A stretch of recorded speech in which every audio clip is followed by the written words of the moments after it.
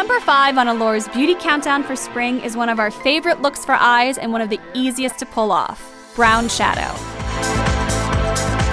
This season, soft brown shadow was one of the most frequently used colors backstage. Makeup artists blended it on the lids and along the lower lashes, and it added just enough color to enhance the eyes without making them look overly made up. It's a great basic shade because it gives more definition than a beige or taupe shadow, but the effect is still subtle. At Missoni, Charlotte Tilbury created a beautiful monochromatic look using chocolate, beige, and gold colors. It's chic, glamorous, evening, summer makeup.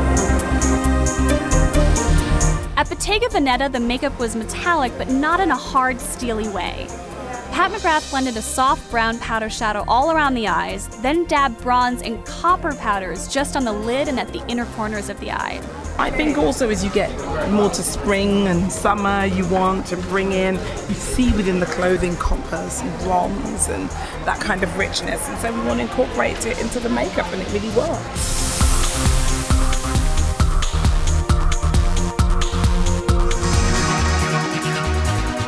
The Burberry girl always wears muted makeup, and this season was true to form.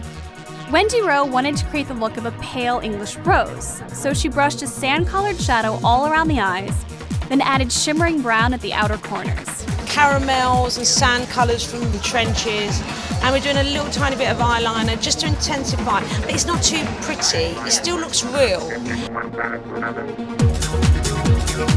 I wanted the makeup to feel almost natural, like she just has this beautiful porcelain skin and just kind of, a bit of a smudge of colour on her eye, but all these taupes and mushrooms, and so I wanted her to feel easy. I didn't want her to feel contrived. I didn't want her to feel like she'd spent 3 hours in front of a mirror.